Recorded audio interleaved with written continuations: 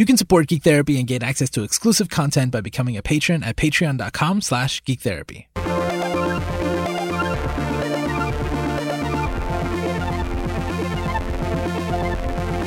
Welcome to GT Radio on the Geek Therapy Network. Here at Geek Therapy, we believe that the best way to understand each other and ourselves is through the media we care about. My name is Josue Cardona, and I'm joined by Link Keller. Hello. And Lara Taylor. Hey. Hey. Hey. I'm trying to wake up, Josue. I'm trying to wake up. I know. So today, what sparked this episode was a few different things. One, and I don't remember if I mentioned this last week, but the TV show Cops was canceled. And that's why we have the most clickbaity title I can think of that we've had in a long time, called Cops Canceled. That is a part of the conversation, because the more I think about it, the more I think it's a big deal. And that show was on the air for longer than she's been alive. It's the first reality TV show.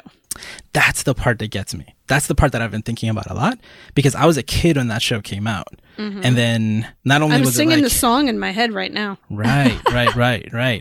Everybody's like, bad boys, what you gonna do? And then it was like, oh, we didn't think of reality TV back then. Like, you even say like, oh, that was the first reality TV show.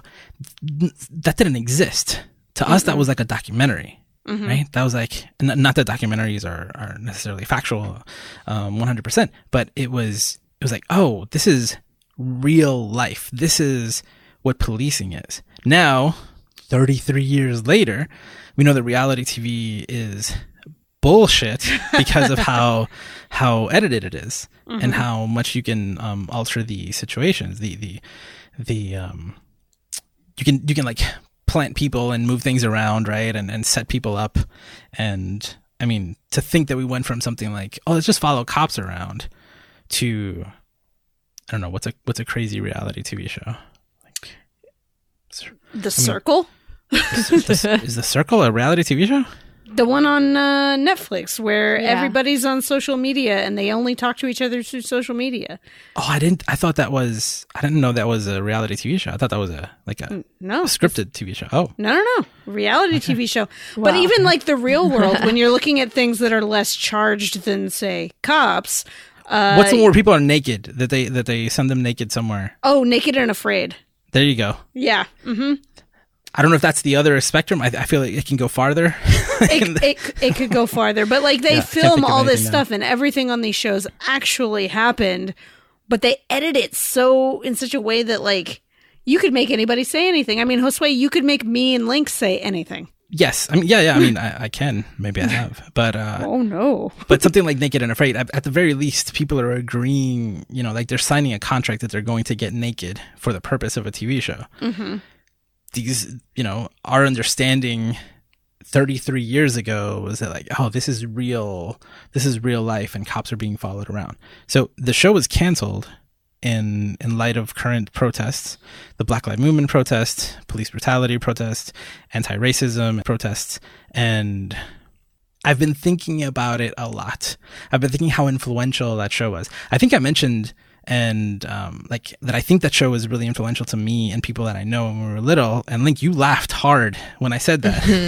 But it was, I believe it was extremely influential. And I've read many reports on that where many police departments saw it as a recruitment opportunity. When cops came calling and they were like, oh yeah, no, absolutely, come with us. And it worked. Like, I remember when I was a kid, me and a cousin of mine who were super close, he ended up being a cop, and I don't know if it was because of the show, but I think it helped. I don't think it deterred him in any way. So that's just Cops. I've been reflecting on watching actual real life police brutality for the last 3 weeks now. Has been, actually, the more I think about it, maybe it's not as different from what you saw in Cops as I would like to remember. But it is not comfortable to watch. right? And you know, a lot of people don't want you to watch that, but that is very different than Police Academy and Brooklyn Nine-Nine and Zootopia and a whole bunch of other stories about police and policing. And this I don't know, I have probably like 30 different points on my notes. I don't know how many Link has. Let's see where this goes. So that's my introduction to the episode and the conversation. Basically, these shows are obviously what we always talk about. Media matters, and these representations influence the way we see the world. And for many of us, whom actually just to gauge, like, have any of you had interactions personally with the police? Yes. Like, yeah. Have they been violent? Were they okay? Were they helpful? Was it? You don't have to go into specifics, but I have never been on the receiving end of police violence, but I have been on the end of receiving intimidation. Mm-hmm. Yeah. But I have the extreme privilege of being a feminine-looking white woman, so the way I am perceived automatically means I'm less likely to be, you know, fucked with, because patriarchy. Yeah. And this is actually also like a spiritual successor to an episode that we did 2 years ago, where I called it Superhero Induced Trauma, where we were talking about the PS4 Spider-Man game and how it didn't sit well with me that we beat the shit out of people constantly. And sometimes, like, a purse snatcher, we just beat the shit out of them. And it obviously made me think, like, we're the good guys, and we're, you know, I kind of framed the title in terms of like brain trauma, or actual, you know, like psychological trauma of going through something like that for something small. Again, George Floyd died at the hands of a cop, but he was stopped for using a supposedly a counterfeit $20 bill. Right. That seems very, very minor. But in Spider-Man PS4, you'd get the shit beat out of you, and then, like, possibly get, like, webbed to a wall for a long time, or hung upside down from whatever. And we talked about. Yeah. I mean, how Miles Morales' game is going to handle that afterwards could be a whole other episode. That could be the return of headshots. Be a whole hour. But in that episode, Lara, you mentioned that you had a client, and you witnessed them.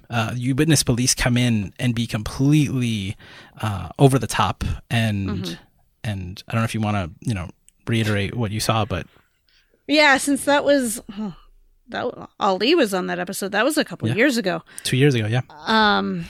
So I witnessed a former client of mine, who was being threatening, and he was a teenager of color.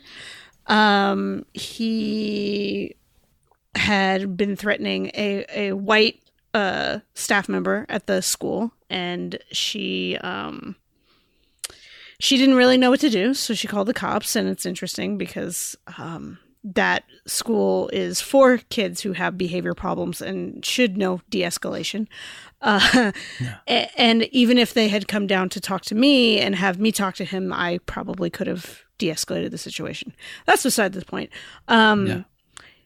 He had a weapon that he, like, picked up something, and he dropped it when the cops started chasing him, and they threw him on the ground, and they were way over the top, and he did not struggle until they started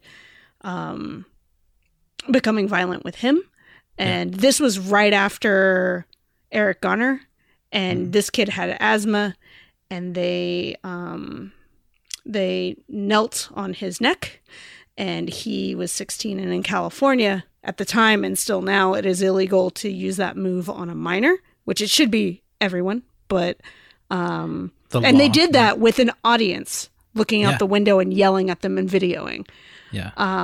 And this kid did go to jail after for assaulting the police.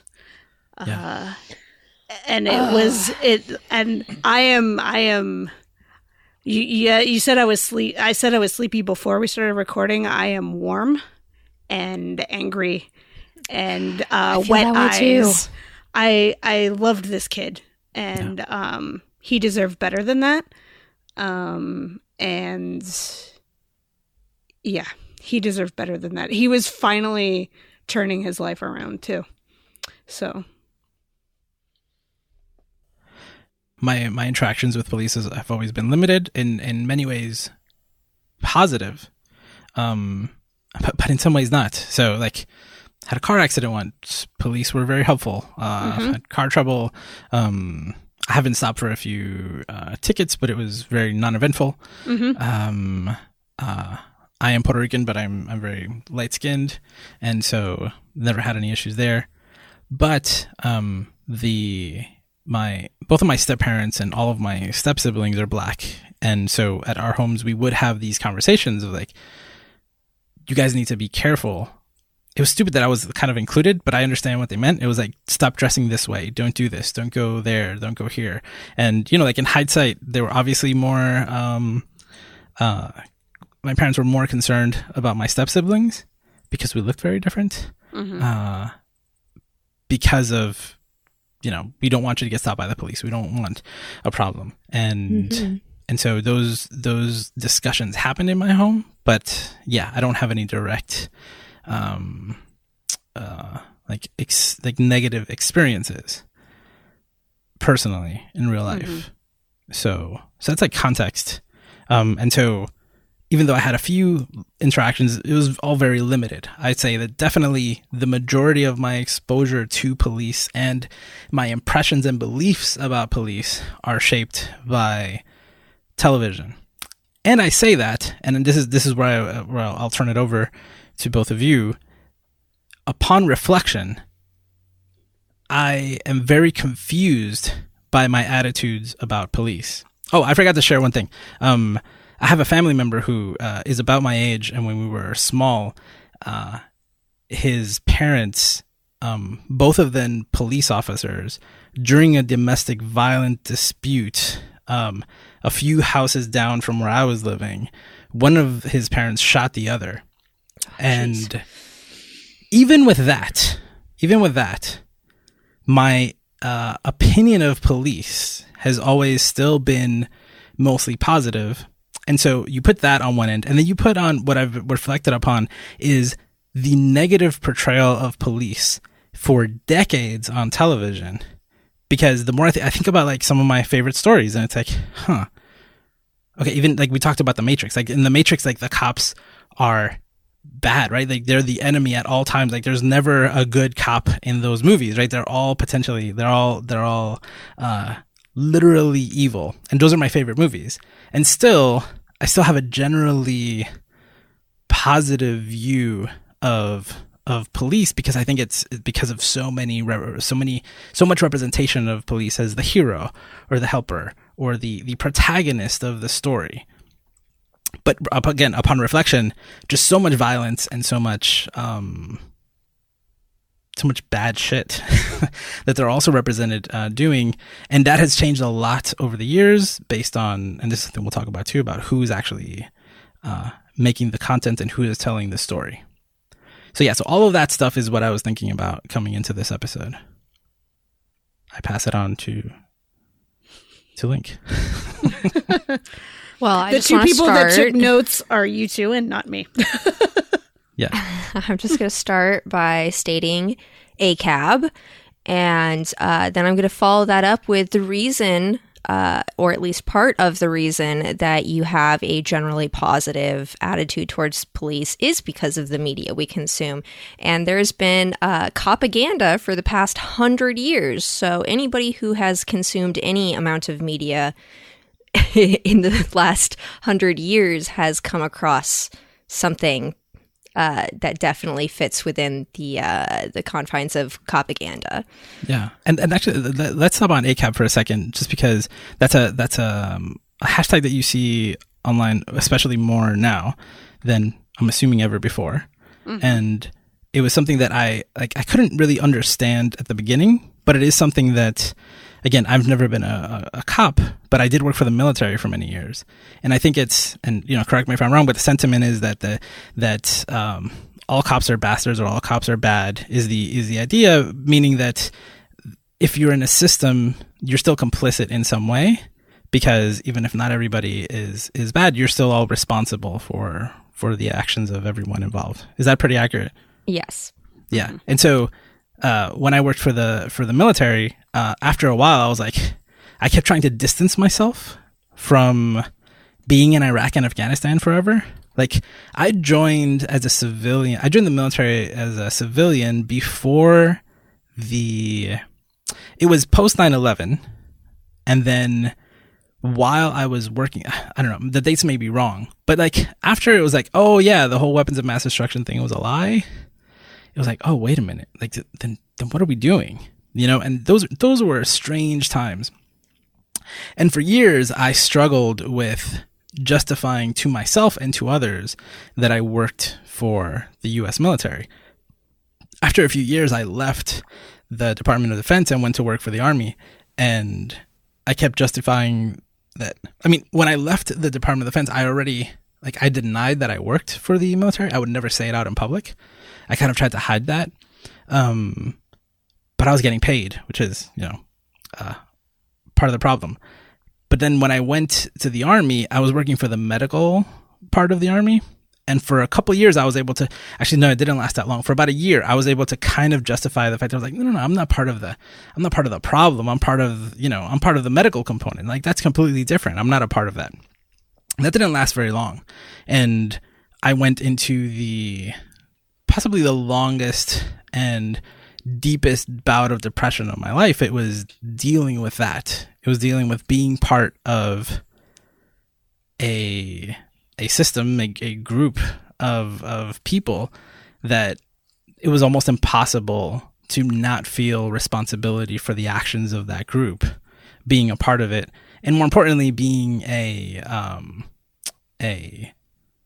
getting paid for it. And there's an extra level of perversion to it, which, again, I'm not a cop. I don't know if cops feel this way. I can only say how I feel. But the fact that you're using public funds to do that, and that was not great. So like the concept, again, I think even the first time I heard it, I was like, whoa. But I understand it now better, and I can actually relate to that sentiment. So again, I just wanted to clarify that in case people don't understand what it's talking about. I appreciate you being thoughtful. That's a good trait to have. But I mean, it's one of those phrases that I don't think is particularly helpful when you're trying to, for the revolution, yeah, but like for civil discourse, for and dialogue, trying to convince people to possibly shift their just be open to new ideas. I wouldn't lead with it, but I understand.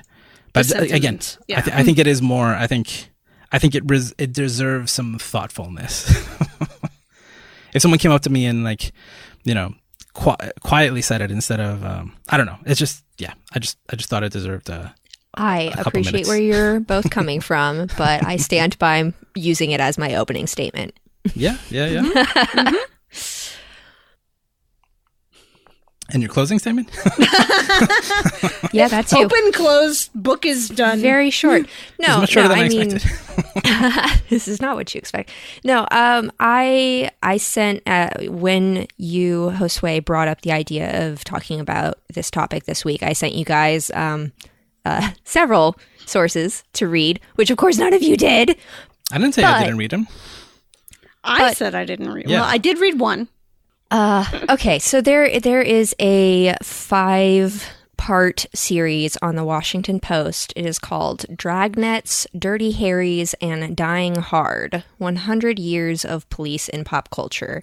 Mm-hmm. And this 5-part essay basically outlines the relationship between the police and Hollywood and entertainment media, and how a lot of the common aspects we see in cop characters are for very specific PR reasons.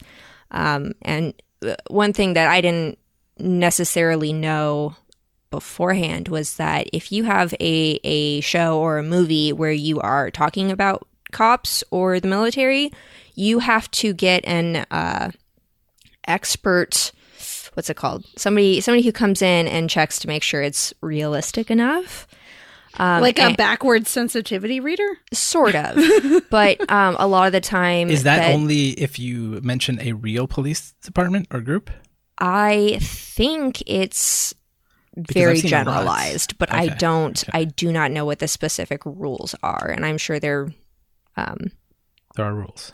I'm sure there are very specific worded rules, but I mean, like any show that is around like police procedural aspects, they are paying police officers to come in and say like, oh, this is how we usually do this, or this is like the way we tend to carry our clothes, or, ways of standing, lingo to use and all of that stuff. But it is coming from police officers. Sometimes they are retired, but sometimes they are being paid by the county or state as a police officer, and also being paid as a consultant was the word I was looking for, expert consultant on shows and films and stuff. But it's pretty wild.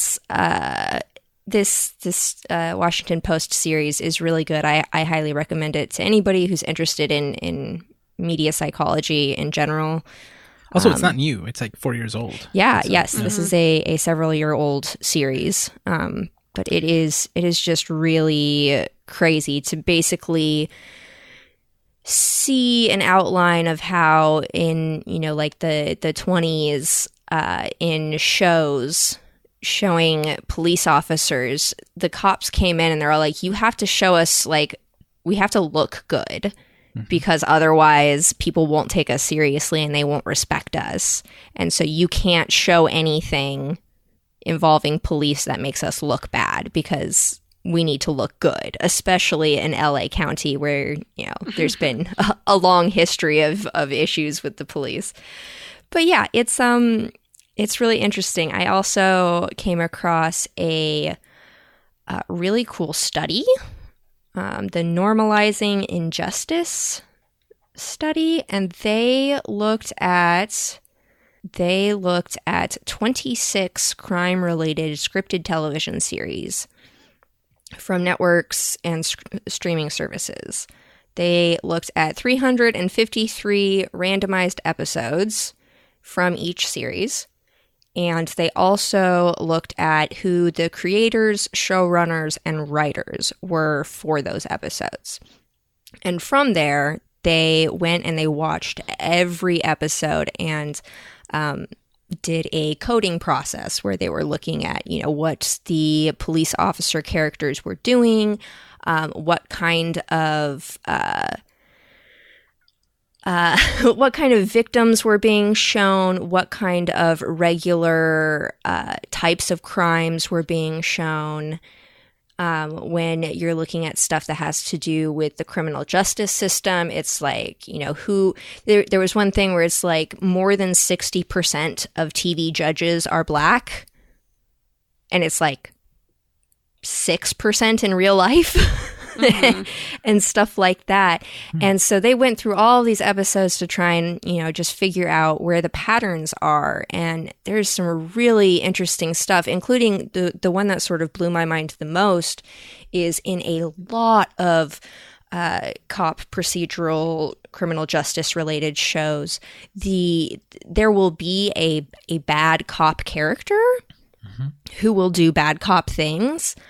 But in almost all of those shows, they have good cop characters doing even more bad cop things, but they're still considered the good character because of the framing and empathizing with our main character and all of this stuff. And it ends up reinforcing these ideas that, like, actually this stuff isn't that bad because the good guy is doing it. And it also minimizes like the realities within our criminal justice system by skipping over them for, effect. You don't want to show the 6.5 hours waiting to talk to your defense lawyer who only spends like 4.5 minutes actually talking to you and then leaves. Is like, that's not good TV. So they show us fake stuff. But as you said early on, Josue, a lot of us, that media representation is the representation we have. And so for a lot of people, those references are what you are unconsciously referring to when you're thinking about police and criminal justice. And so even though it's not bad to have a cop show where a good cop does some bad guy cop stuff, it's this overwhelming pattern, and it hides the racial aspects and the gendered aspects and disability and mental health problems and all of that stuff by just sort of doing some like wiggly room shit of like, oh, it's just like we're not gonna actually talk about that part. And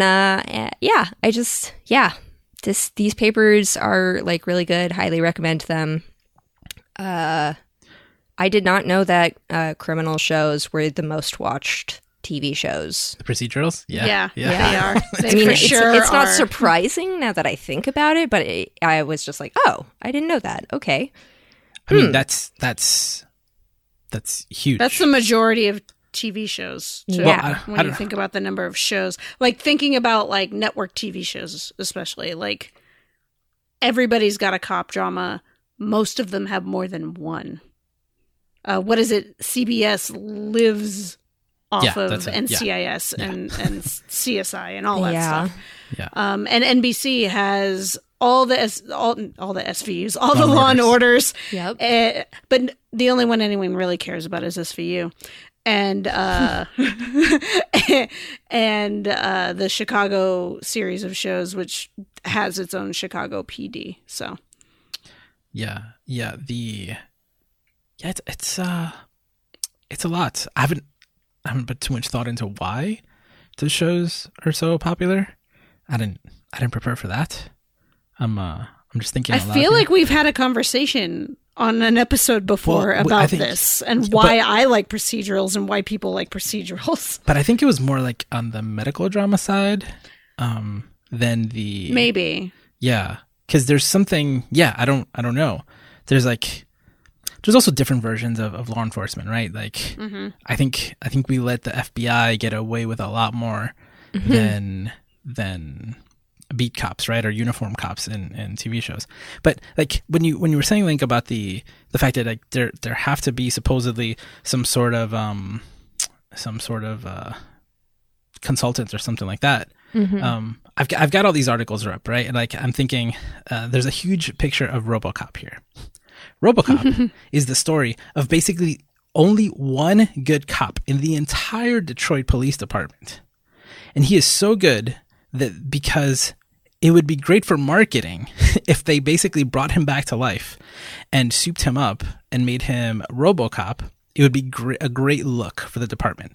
And the more I've thought about stories that I watched as a kid, and so there's two parts, right? So even the idea that you have a consultant to come on for like the realism part, if that is, let's assume that that's way more true than it probably is. I mean, part of it is realism, but part of it is also like, hey, you can make fun of this aspect of policing, but you can't say anything about this aspect of policing. Right, because it's not realism at all. I've had a cop actually tell me, that's not how it really is in real life, right? Yeah. It's not exactly like the TV shows. Which means that the stuff that they thought was okay to put on television, just so much police brutality and police stealing and doing, I don't know, all the bad stuff, the corrupt cop stuff. Yeah. And again, maybe the agreement was that you had to label them explicitly as the corrupt cop in order to do that, or you had to have internal affairs involved in some way. I don't know anything about internal affairs except everything I know about it from TV. There's always somebody coming in to investigate. I don't know. I can't even think of a show that's not a procedural that isn't just full of these gangs of corrupt cops. And it's blowing my mind, again, thinking about the fact that even with all of that, even with TV telling me forever that within that system, there are always guaranteed 1 to a bunch of, and again, that may be the distinction, right? Like that may be where the consultant comes in, where they need to paint one as good and one as bad. That is part of it, right? Is this... Yeah. We hear this all the time about it's just a couple of bad apples, right? It's like, don't hold everybody accountable for the actions of a few. And that idea is very much part of the propaganda. That is absolutely baked into the bread. Yeah. Because right now the protests aren't against the corrupt cops. It's about what policing can do and get away with. Yes. And in TV, when you look back at it, especially like I want to see the update to this to these articles, right? Where you just go into like, oh yeah, no, like even the things that were like good or okay were still glamorized. Like you saw people slammed into the ground. You saw like police brutality was okay because the good guys, like you said, like the good guys could get away with it even more. The easy example is the show 24, which I did not ever watch, but I've heard a fair amount about. I've watched a lot about it. Ask me anything. That show, like that show, changed, like influenced so many people's beliefs about torture. Yeah. To the point where they were like, absolutely, torture is okay in certain circumstances because like my dude Jack knows what's up. And it's like, holy shit, that's from one TV show had that much influence on people for them to basically be all like, violence is wrong except when it's done by these specific groups of people who have power. And that pattern repeats over and over and over again. Yeah, but that show, I'm not defending the show. I'm just saying that in the context of the show is post 9/11, and he is basically the way that the show is structured is that you have only 24 hours to do the thing. So you have to torture them to get the information in 24 hours. There's always this sense of urgency that is used as a justification throughout the show. But like the justification isn't just to like catch someone who went through a red light. It's like you're always trying to avoid the next 9/11. So so you can imagine how popular that idea is post 9/11. All the shit that the United States has changed a lot since 9/11. We've allowed way more things, and so that show was a fantasy. Right? Like I ended up working for the military after that, right? Like I remember being in college when 9/11 happened, and my entire view of the world changed, and how I wanted to be a part of somehow stopping that was a difference. And Jack Bauer was a freaking superhero because he could almost single-handedly stop 9/11 every season. And so, that's where the popularity of the show comes in. That's where the justification of it. But yeah, it makes a lot of sense that show would be super, I do want to say, like, I am obviously coming from a critical place right now because I can't help myself.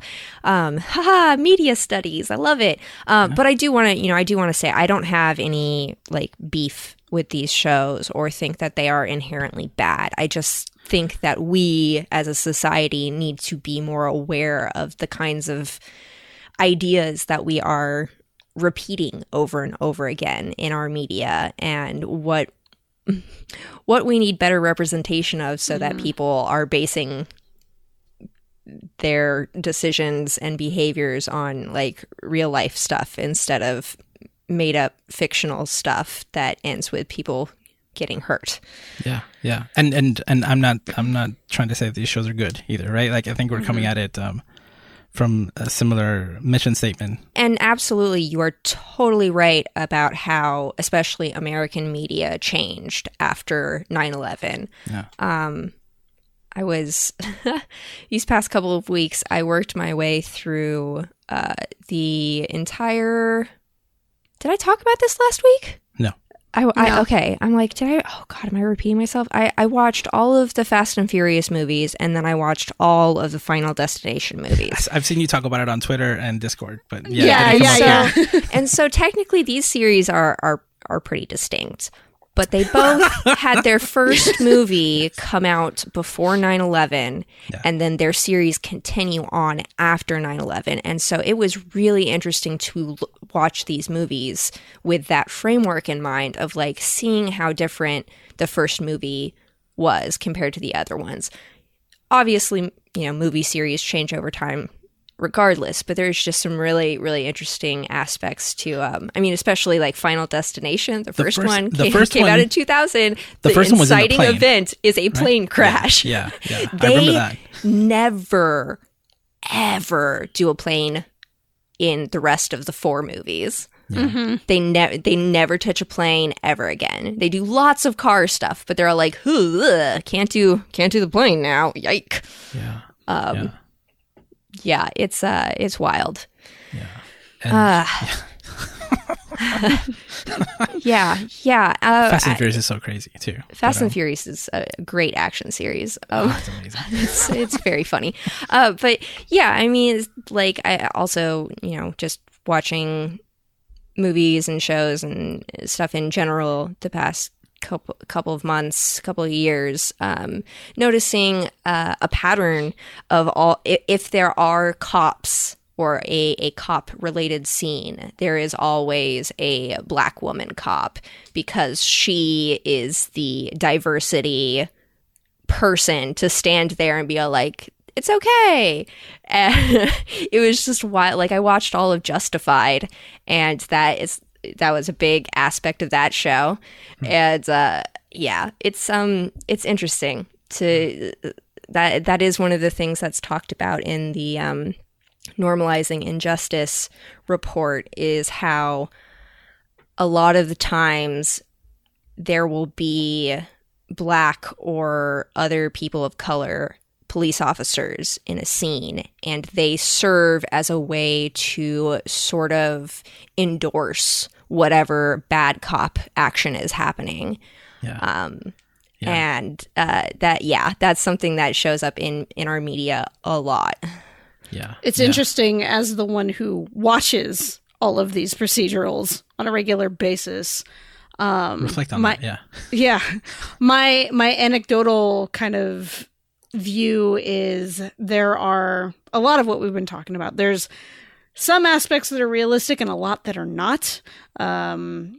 There's the show that I watch the most right now. I used to watch SVU a lot, loved it, but dropped off on it. And now I watch Chicago PD, is probably my least favorite of the Chicago shows, but I watch it for the story and the interpersonal drama. But they have, the whole premise of that show is the main character, the head of their unit, was on another show, and he was a corrupt cop that went to jail because he did a lot of fucked up things.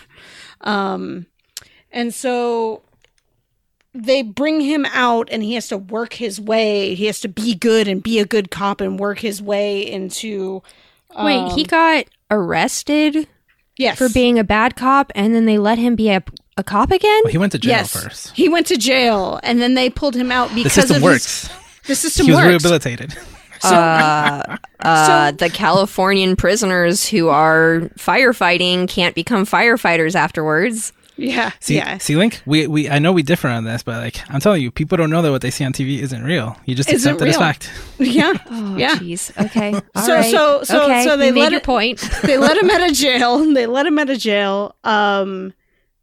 As a part of a deal where he has to work to solve something because he has the connections in the gangs or whatever, and he has control of the streets, or I don't know. Anyway, the idea is that most of his unit in this program, in this show, are, I'd say they're not.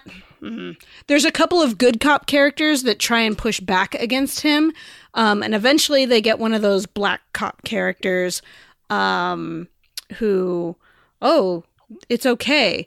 But after Ferguson and after Mike Brown, they did a lot more episodes focusing on how brutal the police are in this show. Like, this show, they have a separate secret, like, interrogation room where the cameras aren't pointed in the garage so that they can bring people and beat the shit out of them. Yeah. And there are cops that are like, no, you can't do that. And then there's the good cops that, like, do a bad thing, and you get the feeling like, no, don't do that. Don't be like him. But there was an episode recently, actually, it was the season finale of this last season. There was an incident where everybody's encouraging this the one black cop on their team to not, quote unquote, snitch on another cop. And he did, and he stood up for a black man who was killed for no reason on the show. And this has been a history of things. Like, he's like, no, this is not, he's the voice of reason, and everybody else should be the voice of reason too. But he's the voice of reason on the show, and he's like, no, this isn't right. So now they ended the last season with all of this guy, the cop that he called out is one of these, like, legacy cops that has all these family members and friends. And so basically they stalked him near his home and just, like, parked on his streets and turned their lights on and then drove away and basically threatened him. And that's what they left it on. And I don't know because what the next season is going to look like, especially in light of current events. The show is willing to tackle the fucked up things, whether they do it in an okay way or a not okay way. That's not my place to say, I think, because I'm not an expert. But policing is fucked up, as I have experienced. Again, that episode that we did 2 years ago, it started talking about Spider-Man, and that may not be, we may not be able to touch on this episode in particular. Maybe it's a future episode, maybe it's just another conversation. But I was thinking about how, like, my dad's generation was, like, they grew up on cowboys. I think we grew up on cops, and younger people now are growing up on superheroes.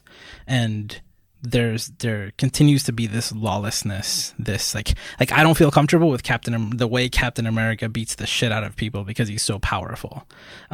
Playing in, like, in the movies, like, it is just like, I saw this YouTube video where these special effects guys realistically alter the scene in Civil War, where like a scene in Civil War, so where, like, when people are just, like, splattering, right? It's like, if this guy was really this powerful, these people would explode or, like, come out, like, he'd chop their heads off. It was like, it was way more realistic, but the point is the same, right? Like, these people who are super powerful, not accountable to any sort of law. I mean, that's kind of like what Civil War is about in a way.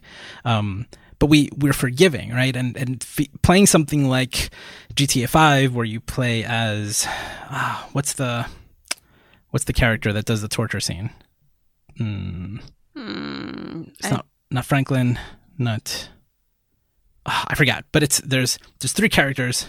Franklin is the black character, there's the father character, and then there's, like, the guy who lives out, like, in a trailer. And there's a point where you have to, like, the game doesn't give you an option. Like, you have to basically torture this other person to proceed in the game. And that's got a lot of attention. But I think, like, it was more difficult for me to be Spider-Man, the hero, and kick the shit out of everybody without... including some police. Yeah. I mean, in those cases, I think, they were, like, corrupt police in a way. Sometimes they're just like, everybody's against Spider-Man, right? But I mentioned in that episode that there's this, and it still doesn't sit well with me, there's a scene in a prison. And then it stereotypically has every single person in the prison. It's like, you just assume that, like, a switch flips and then everybody in that... everyone's bad. Everyone's a criminal. And that gives you permission to kick the shit out of everybody there. And so that's... What the hell are we doing? I heard this week the Spider-Man is a best-selling game on PlayStation 4. I love that game. I can't wait to see... I can't wait to play the next one. I think it was a lot of fun. but it made me uncomfortable in hindsight. I don't know if I could do it again. And I'm very curious, like you said, how is this show that you're watching going to change post now? What are future shows going to be like? Like, Cops can't even be on TV, right? Like, we got to cancel it, and other shows like it. I'm saying that the companies were like, no, like, we can't even put this. Like, the next season of Cops was ready to go. It should have premiered 2 days ago. They're like, no, we're canceling it. We're not putting it on TV. We kind of see, what everybody's talking about. Yeah, it doesn't feel right. So we're not going to do that.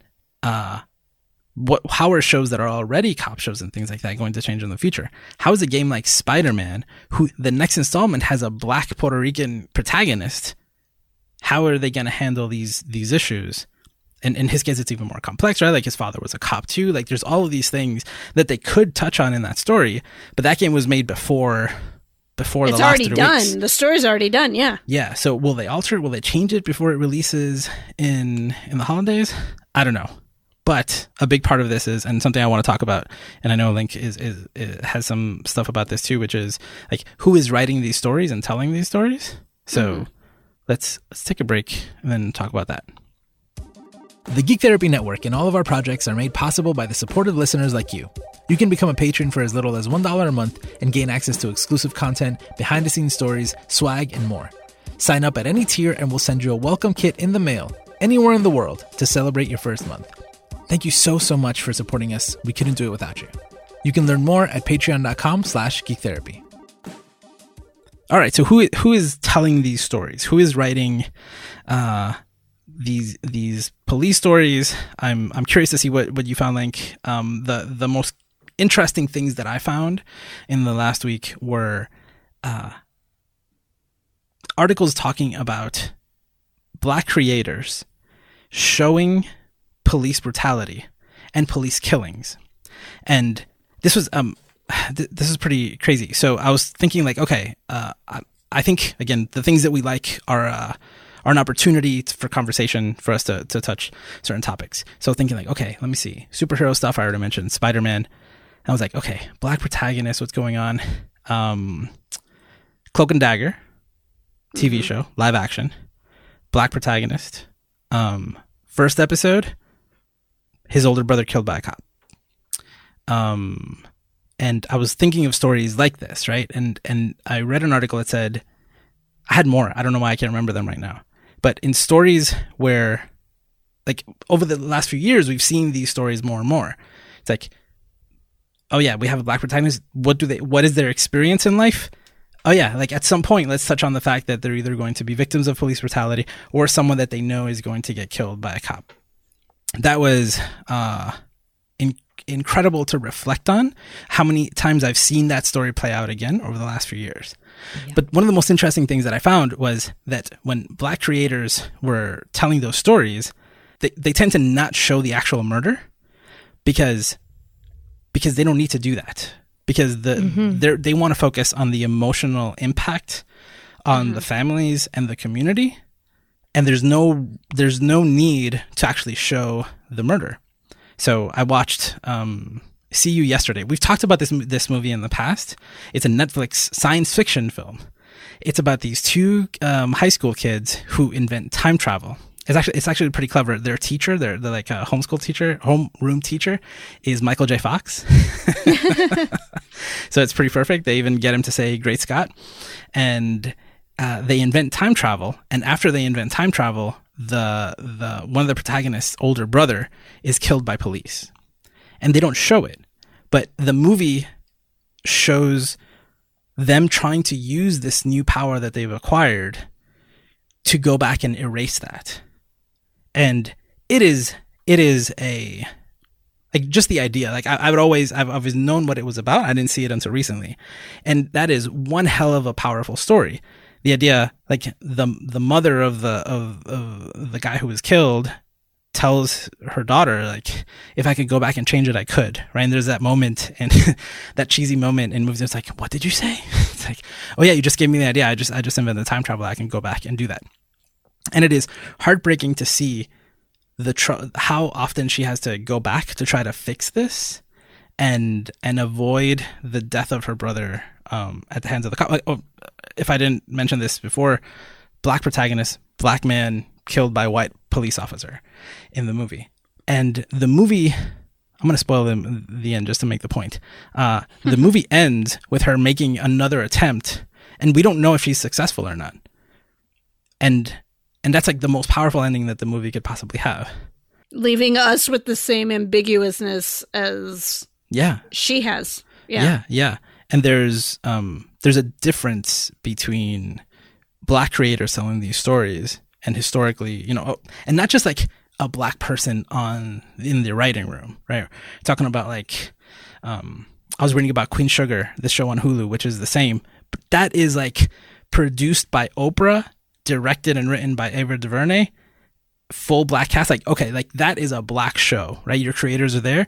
You're going to make decisions that you can't make on other TV shows. Mm-hmm.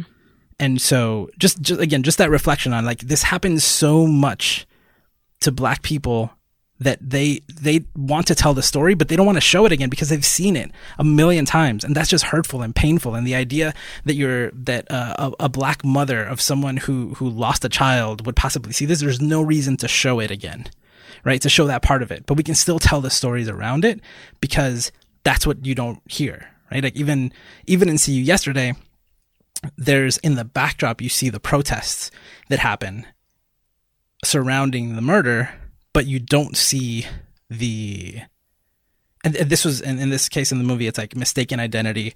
And you see the protests, but it's like, it's in the backdrop, right? It's like, hey, we're acknowledging that this is what happens, but imagine if a kid had the power to try to do something about it. This is what they're going through. This is a family that's dealing with it.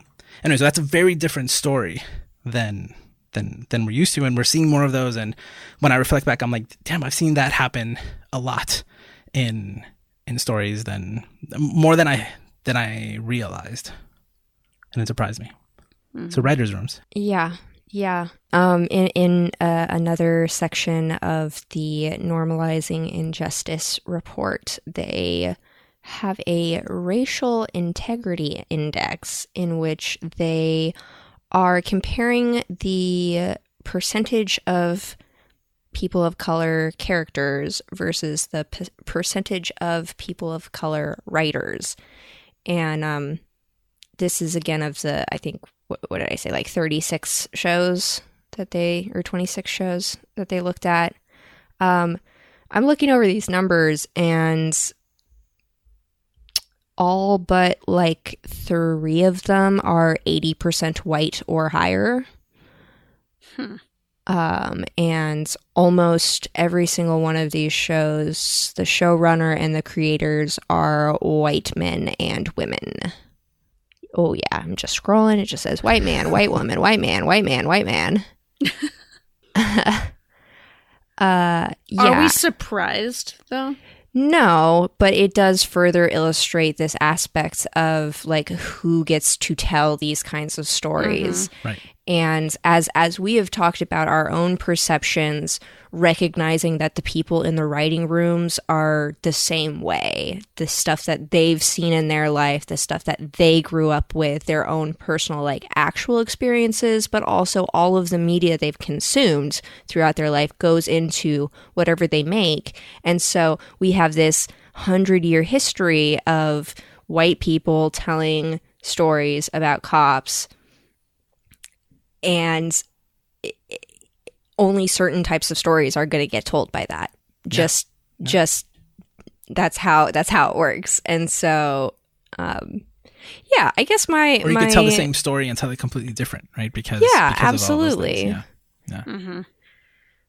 When I came to Chicago 3 months ago, the day after, like I arrived on a Thursday night, and on Friday I went to a local, there was like a theater where they were doing a presentation on Disney movies, and the person there made the case that Zootopia is a Blue Lives Matter movie. Then she went and she was like, look at the writer's room and look at all these people and this person, and like, and she talked about like their family history and their past professional history and what they were doing, right? And then she connected that to the just particular scenes in the movie. And it was one of the first times that I'd ever, like, I talk about on this show, we talk about this all the time, right? Like, the creators of and like it's so much easier on comic books because we're like, we know there's one writer usually and one artist, and then it's really easy to say like, oh, you know, like Ms. Marvel has a female Muslim author, right? And and look at how this story is told, and it feels genuine, and look at the ideas that she's trying to present.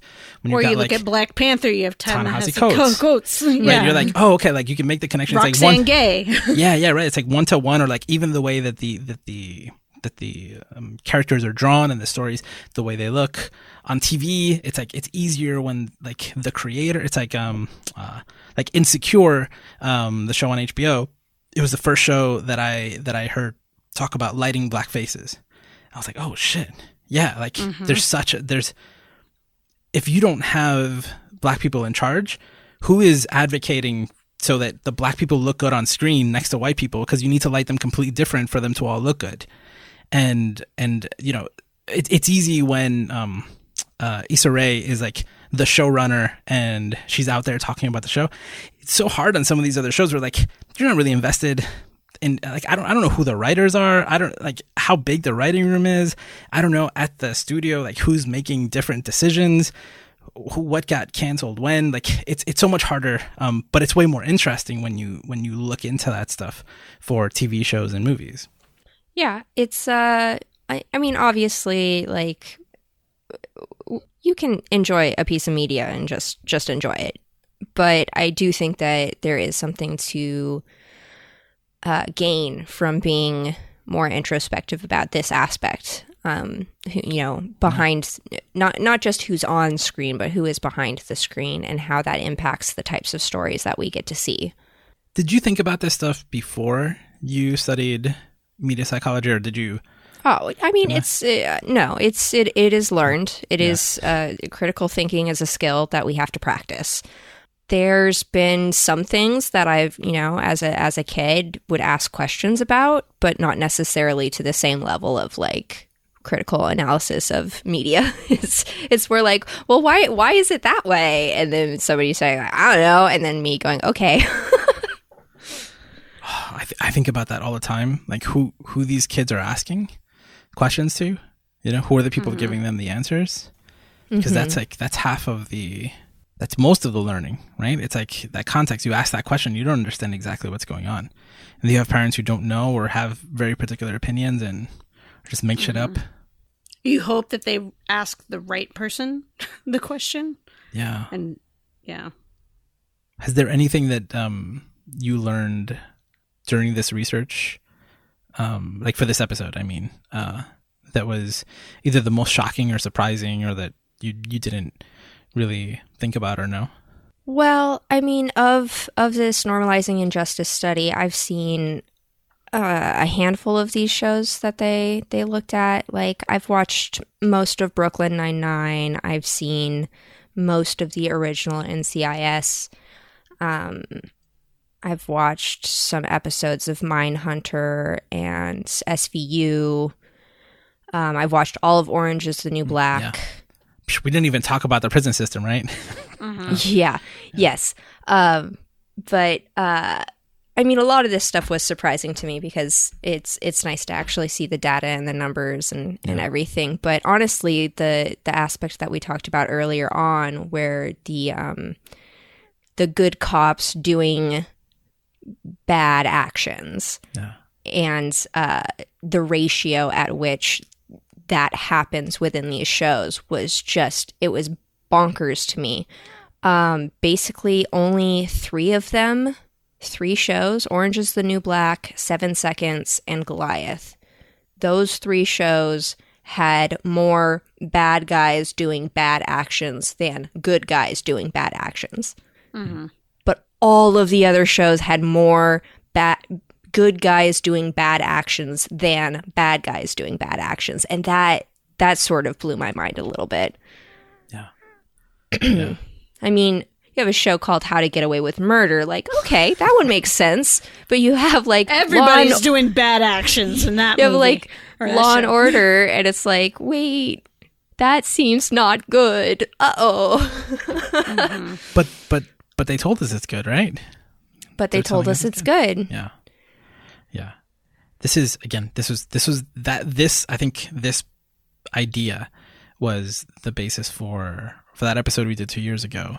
It's like, why are our heroes... Why is it okay that our hero is doing all of this violence and we're supposed to just accept it and not question it? And it's like, let's bring that energy to a lot of media that we consume. Is like, why is it this way? And should we be questioning it?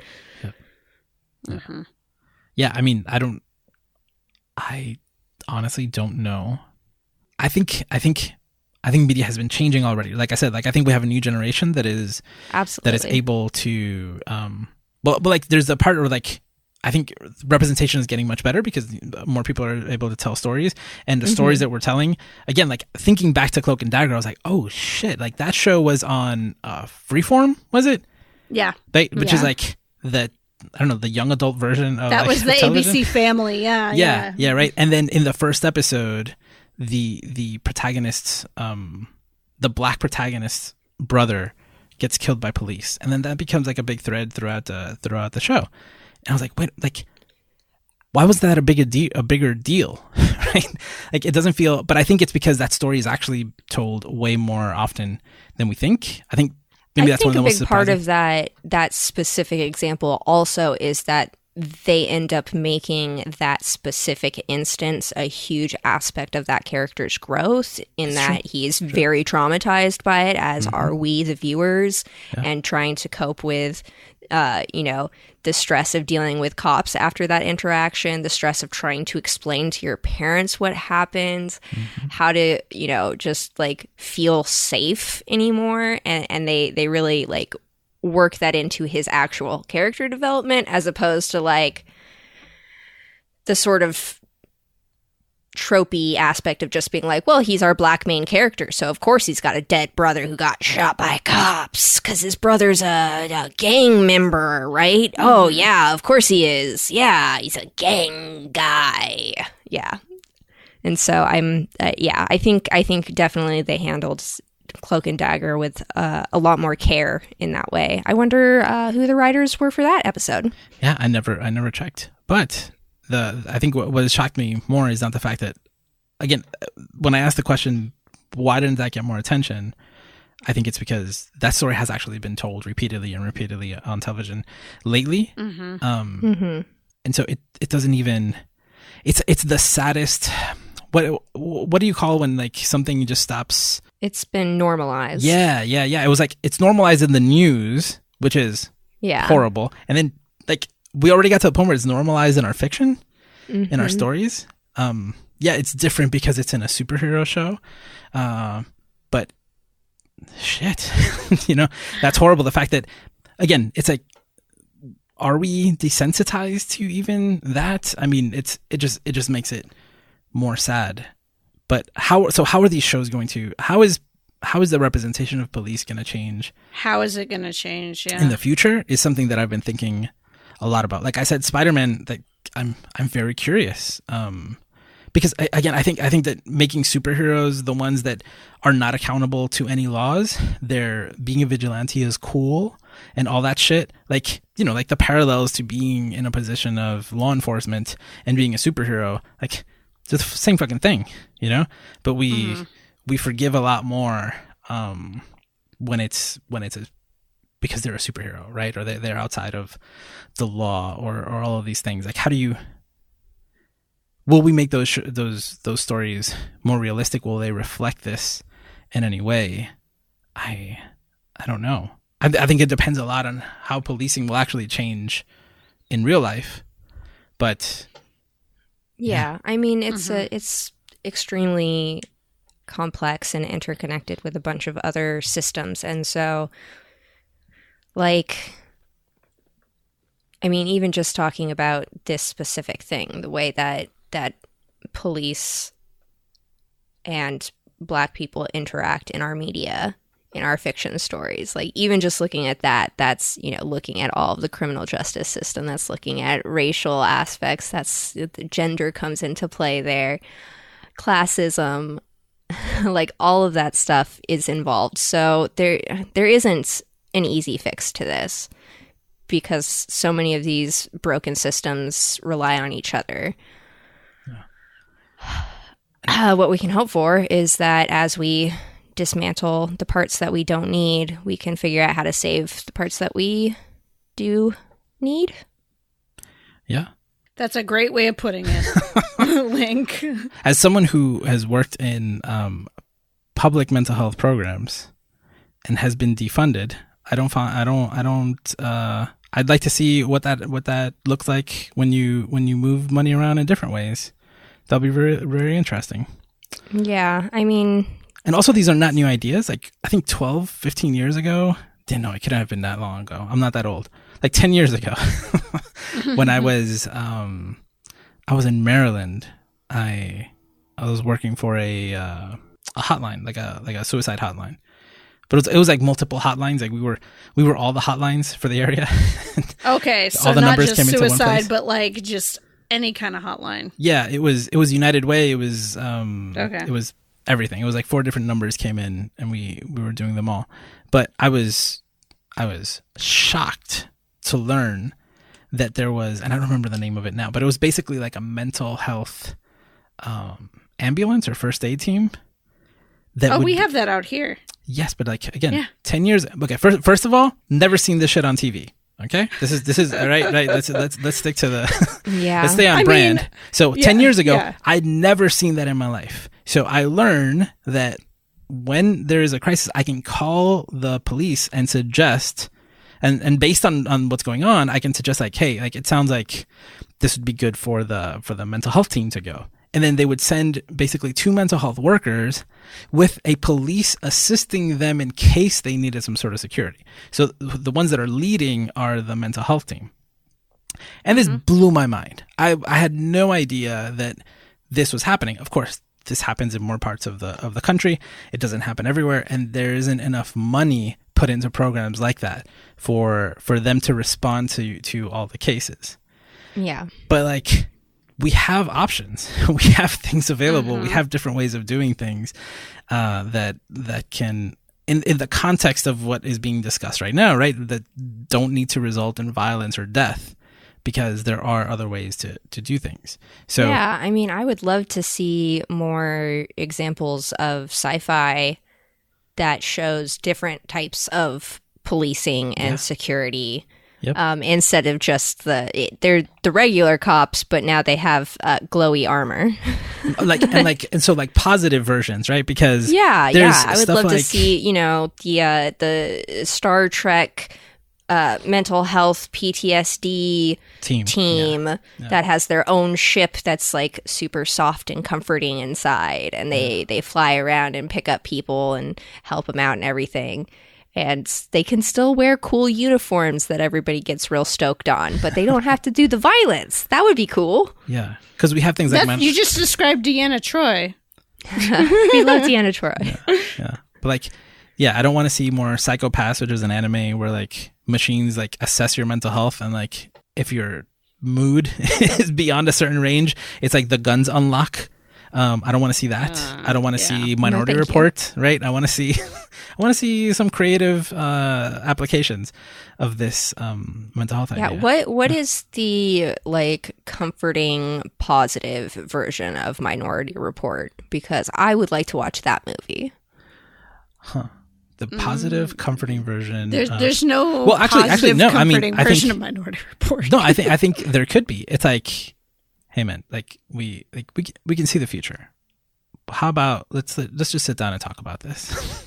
Okay. Right? Okay. Then, how about instead of looking forward at future crimes, you look forward at future moments where people could really use emotional and physical support, and you show up then instead of at the crime part.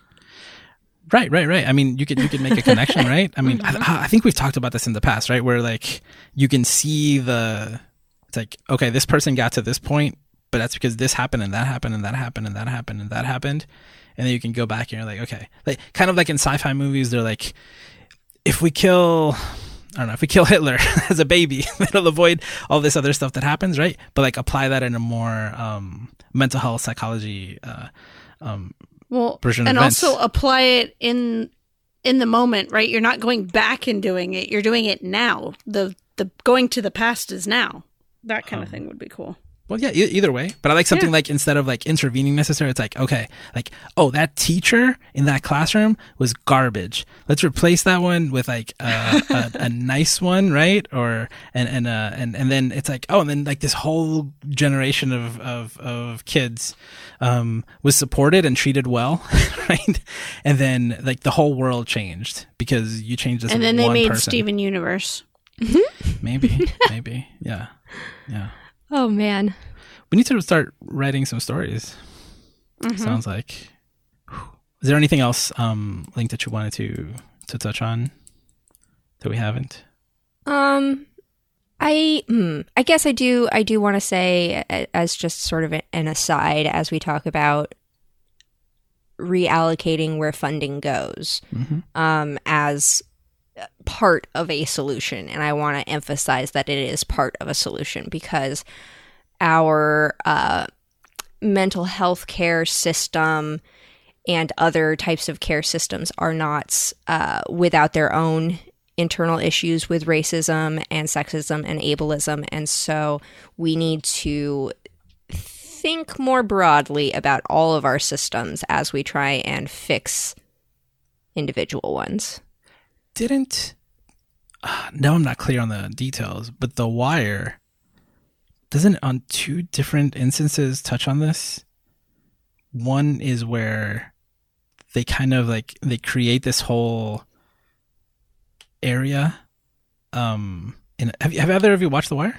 Yeah, The Wire is great and is probably actually like the best show to watch if you want to watch something about cops, because I think, it is maybe the most realistic. Right, but also like I think in season 4 they do this thing where they like have an area of the city that is like, yeah, they decide to stop policing a couple of blocks as a way to be all like, if you're gonna do it here. And everybody will be safer. We can't feasibly cope with all of this stuff, but also we kind of want to like punish you by basically making that no man's land. Yeah, it's that's wild. That's a part of it, isn't it? But it's also like they're still policing it. But it's like if we just like drug selling is going to happen. If you do it here, we won't.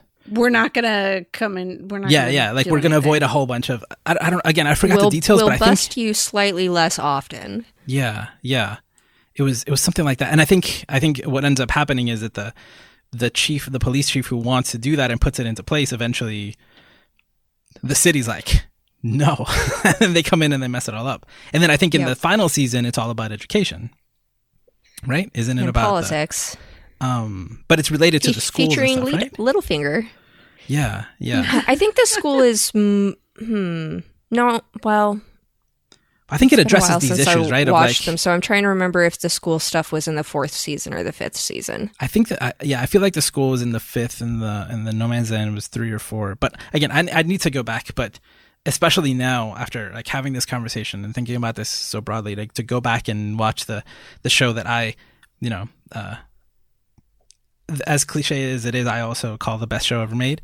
It is. I'd like to go back and see. I thought Steven Universe was the best show ever made. Nope, never. I've never The said Wire? that. Nope. Okay, Yep. Link has. I mean, that's a tough call for me, but I do want to, as an aside, during my research, the making of the show, The Wire, they had an agreement with the mayor of Baltimore to film, and then right before, the mayor's like, no, you're making the police look bad, and that makes me look bad. And they were like, okay, we won't film it in Baltimore, but if we're not in Baltimore, you don't have any control, and we'll still call it Baltimore. Yep. We just won't be filming it there. Yeah, that was in the first basically one. Strong-armed him into having to do it. It's great. I love that. If we can make Vancouver any city on the planet, then we can make whatever we want Baltimore. That's basically what happened. Yeah. That's how they did that. Yeah. Whew, okay, I need to go back to The Wire. I keep saying that. It was HD remastered a couple of years ago? Really? Yeah. I only watched the first season, and it was not remastered when I watched it. So yeah, so I don't know how much better it looks, but yeah. Gotta watch that on HBO. Ooh. I'm nervous. I'm like, there's a lot of stuff, right? That I think this has been happening a lot lately to a lot of people, where you go back to media that, you know, you used to be okay with. You know, it's like, oh, what? And now you cringe. What? Yeah. What? I grew up watching this stuff. No wonder. No wonder the world is the way it is. That's incredible. That's kind of the whole point. Yeah, and before we wrap up, I do want to mention, I should have mentioned this at the beginning. I think I sent you both a TikTok earlier today. Also, everybody go on TikTok. It's very educational. But it was a TikTok about a therapist like saying like how overwhelmed they were with all of their like trying to help all of their Black clients. So, I mean, you know, we set the context at the beginning of like how like our interactions with police have been limited, and we're talking about all of this from a critical lens. But, you know, what surprised me the most in the research for this episode was the idea that you're making a show assuming that Black people are going to watch it, and Black people have already been affected by this, so there's no reason to show the gory details again because they know them very well. And there's no, so just the way that this is the conversation right now, just like this is our, you know, the conversation we decided to have this week is that's the conversation that's happening everywhere, and how overwhelming it can be for our Black clients and friends and family who are being now bombarded, like not just reminded but bombarded with this constantly on a daily basis now. Something to keep in mind. All right, so I think that's all I got. All right, so thank you for listening to GT Radio. Thank you for joining us. Let us know what you think. Agree, disagree. Forums on the Discord. For more Geek Therapy, visit geektherapy.com. Remember to geek out and do good. We'll be back next week. Bye. This episode was brought to you in part by our Patreon supporters. We'd like to say a very special thank you to our supporters at the Evangelist level and above, including Mark, Booney, Lydia, Jamila, Adam, Doe, Gay, Pat, and Jolynn. To learn more about how to support Geek Therapy and gain access to exclusive content, visit patreon.com/geektherapy.